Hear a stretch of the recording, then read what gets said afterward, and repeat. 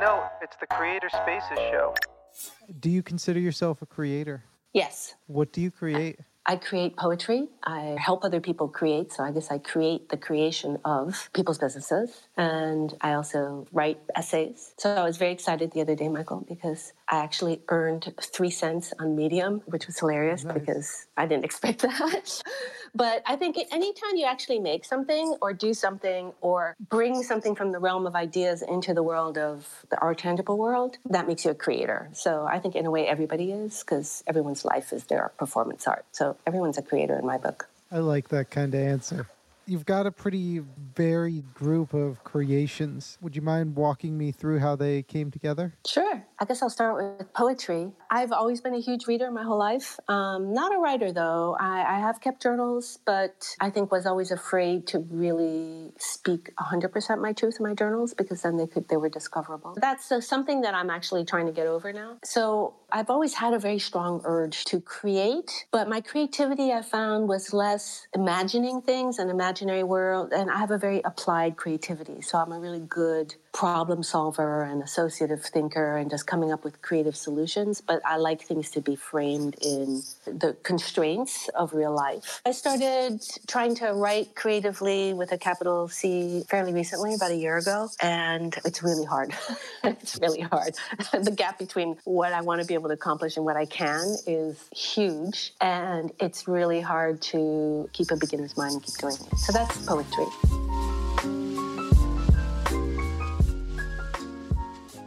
Business-wise, I was a money manager. I ran my own firm for 25 years, and before that, another money management startup for 5. So I was a kind of money management entrepreneur for 30. And I took some time off after, but now I'm helping mostly women who are either launching their businesses or have a small business that they're wrestling with, some aspect, or also just people worried about wanting to think through things like finance and future and careers and that sort of thing. So it's a kind of the creativity is a holding space kind of creativity. It's a little different. It's not my own, but it's midwifing other people's creativity.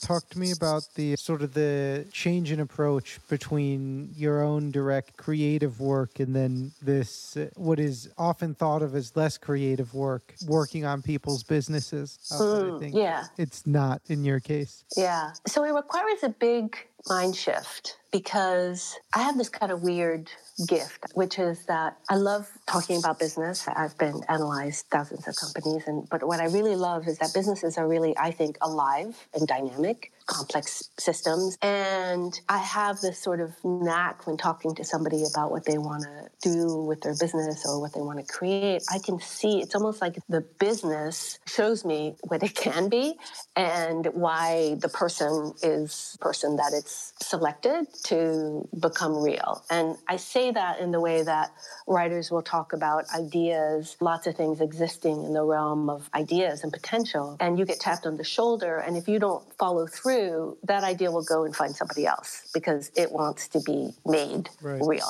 And I feel businesses are the same thing. Doing it for other people, especially if you're a little type A, codependent, you want to go in there and do it for people. And that's a mistake, right? Because that's not very empowering. And it's their business and their vision. So the creativity is in sometimes being very direct. Sometimes it's in holding the mirror and tilting it at various angles so that they can see the wider things. So the art becomes almost capturing the negative space so that they can see the contrast between what is and what is possible and giving a lot of support around that too. Could you dig in a little bit around that? Yeah, I think we can all have a lot of programming about how things should be. So I'll give an example in the institutional money management business. So there's a standard way that people think you ought to look, you ought to dress, you ought to talk. And back in 1995, a lot of women or a lot of people of color in the business, I was willing to be very different. And I think that actually we have this fear of being different and we feel that we can only be successful by looking and being and acting like everybody else.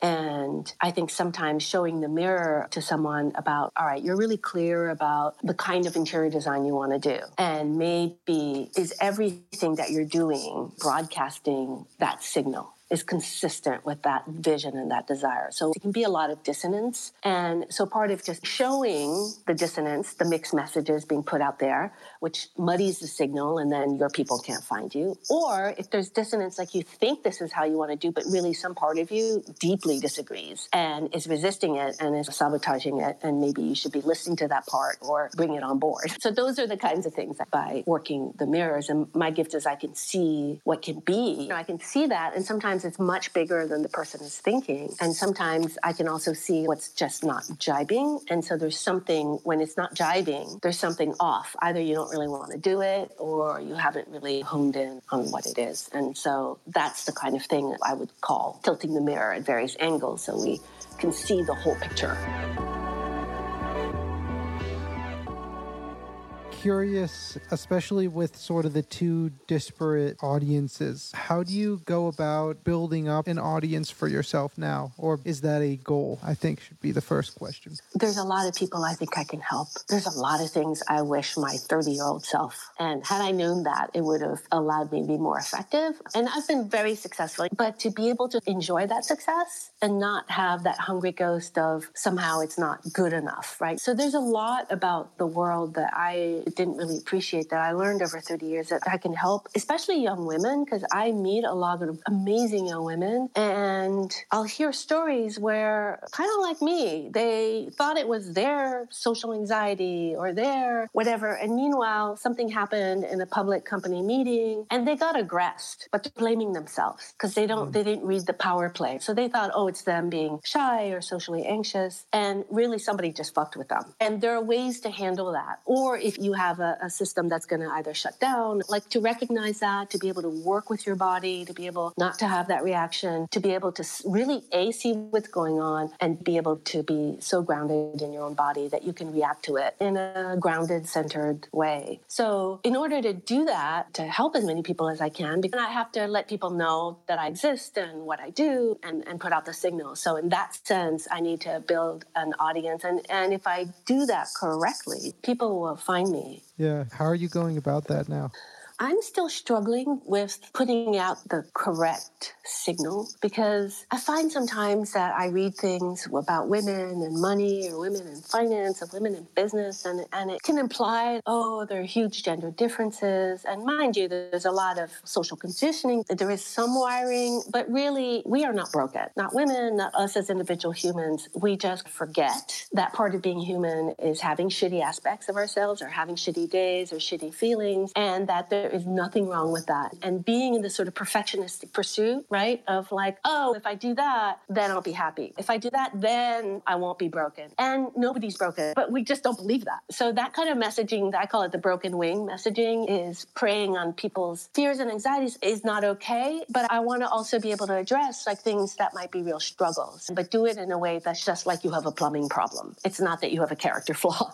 So I haven't quite mastered that. But otherwise, what I've done is I joined Chip 30 for 30, which is how we met. And just in order to learn and put myself out there and learn how to write, online writing, and also just to create the habit, really. And then now I've started to experiment a little with Medium, and we'll probably expand to Facebook and Instagram as well to just get the word out. But the way I want to get the word out is by sharing stories and making as much available in a way that can be useful to people right off the bat. And that's the part that I'm really struggling with right now, is how to show up in a way that's most useful. And that's, I'm finding really hard to figure out how to do no matter how hard I try. 250 words is a little bit of a challenge to do that. But concentrated nuggets, I guess I haven't figured out how to do a concentrated nugget and not have it be a platitude. I mean, I think it's all about context at the end of the day. Mm-hmm. And so as you cut away that context, it might be valuable, but you might not find it valuable out of context. And you have to trust in the algorithm that it's going to feed it to people at the right time for the appropriate context.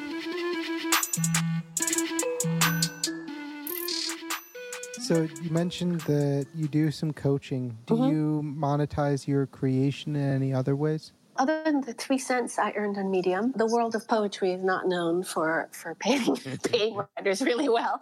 And especially if you're a shitty poet, which I definitely am. So I was really happy, though. I got a piece of a small erasure poem, and it got published by digital publication. It was my first submission, so I was very lucky that way. And yeah, that made me feel like, all right, I got to keep doing this. And subsequently, it's just been a lot of headbanging and tears. But part of that thing about trying to really express what is deeply true and doing it in a way where I think you're casting a bit of a spell on the reader so that by the end of the poem, it's the same way with the atomic essay, right? There's a takeaway, there's a gift for the reader, right? There's a transformation. And in order to do that, it has to be very watertight, the way any kind of writing needs to be. If there's too much rattling around, it won't be as effective. But it's really hard to get that distilled expression of what you're trying to say. And sometimes you don't know what you're trying to say until you try to say it badly 1,000 times. And then you realize what it's really about. But it's a process. I'm learning to enjoy the process. That is the wisdom of age, I think.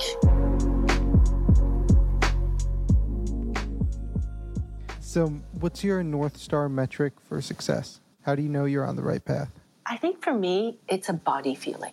It means that what I am doing is congruent. I'm not at war with myself in the thing that I'm creating. So that's successful. That would be a sort of qualitative definition, that there is an integrity to the creation. In terms of metrics, obviously the trend is your friend, right? So just, are you doing that? But I think also, and I'm going to come back to this because I think sometimes we can get caught up in actions, tasks. We focus on the fire truck of action to get us the desired result, but the result may not really solve the problem, the discomfort that we're feeling. So I would say there's a sort of standard metrics to do that. But for me, like I created Daruma, but I didn't do it to make money per se. Obviously, I wanted to make a living, but it wasn't driven by that. I had a point to prove that you could have a sort of non-Wall Street culture, one that was based on collaboration, be successful, put up good numbers. So that would be the metric for that thing. So I think for everything has its own metric. What's your current goal as a creator? What I'd love to do is to spend more time doing the deep thinking and deep exploration, so call it the kind of pre-writing part of writing, to spend more time with that, because that's the part that I run away from. And then coming after that, if I do that and then I try to express it, then getting the expression, the exploration, getting the storytelling part tight. But I feel like that I know I can do, or I know how to get help to do that well, or to progress. But that part of sitting down with yourself and really thinking is the part that I'm not doing enough of. And that's a part I'm obviously running away from, which means I should be running toward it. We should all be firemen when it comes to our own discomfort, run towards the fire. So I want to double down on that. What part of this process makes you most uncomfortable right now? I wish I knew. And that's what doing Ship 30 has made me realize, is that Dickey talks a lot about developing the habit and the sacred hour, and that's how you build the habit and the consistency. I think it's more than that. I think it's really being willing to go to dark places. And I think some of that is you just need to give it a lot of time. It's not something that gets done in 20 minutes. You need to clear a lot of stuff to really get at what you're really thinking about, what really disturbs you about something. It's like when you ask somebody a question and they say, oh, they're fine. And then you ask more specifically, like you, doubling down. And then on the third answer, they give you the real answer. And I would give you the real answer if I knew it. The real answer is, I haven't done it, which is why I need to do it. So ask me in a couple of months, because there's no point doing this if it's just going to be shallow bullshit. So the growth is going to come. And if I wrestle with, okay, why didn't I not know all these things 30 years ago? What did I learn in the last 30 years? Why is it so hard to be truly okay with my, imperfect self? Why can't I love myself with the same level of imperfection, right? Those are all the big kind of questions I'd like to tackle. And I think in trying to figure that out, that's where I think I can come up with things that maybe could be helpful to others. So those are the things that I would want to explore. I think those are the things I want to run away from. Why, I'm not quite sure, but I'll find out.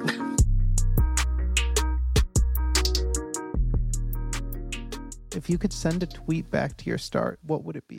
It would be something along the lines of, you are intrinsically worthy. I think that's it. And I could add some other things, but essentially there's that sense that the real estate that you stand on the planet and that your tree is not having an existential dilemma about that there being a piece of shit of an oak. It just funnels life energy and does its oak thing, its full expression of oakiness. And we all have that. And so I think that sense of the intrinsic worthiness is what I mean by that. And when I say we're not broken, that's also what I mean. Like that fractal within us that plugs into the life force that animates the universe is complete. It is not broken, and it is worthy by definition. Our existence validates us. There you go. That's one. Our very existence validates us. So we've got you are intrinsically worthy, and our very existence validates us. I think you could fit both of those in a single tweet. Because we exist, we are intrinsically worthy of our existence. There you go. That's the sentence. Is there any last note to leave our listeners with today? I think I would just reiterate that feeling shitty is 100% part of the human experience, and that as is being imperfect and flawed, and that you should talk to yourself as kindly as you would a very deeply beloved person in your life. That's what I aspire to. It's really hard. It's really hard. But if you can do that, then I think all of you can show up in this existence and do all the beautiful things that you're meant to do. In addition to all the shitty things you're going to do, but it's not in spite of. It's almost because of that.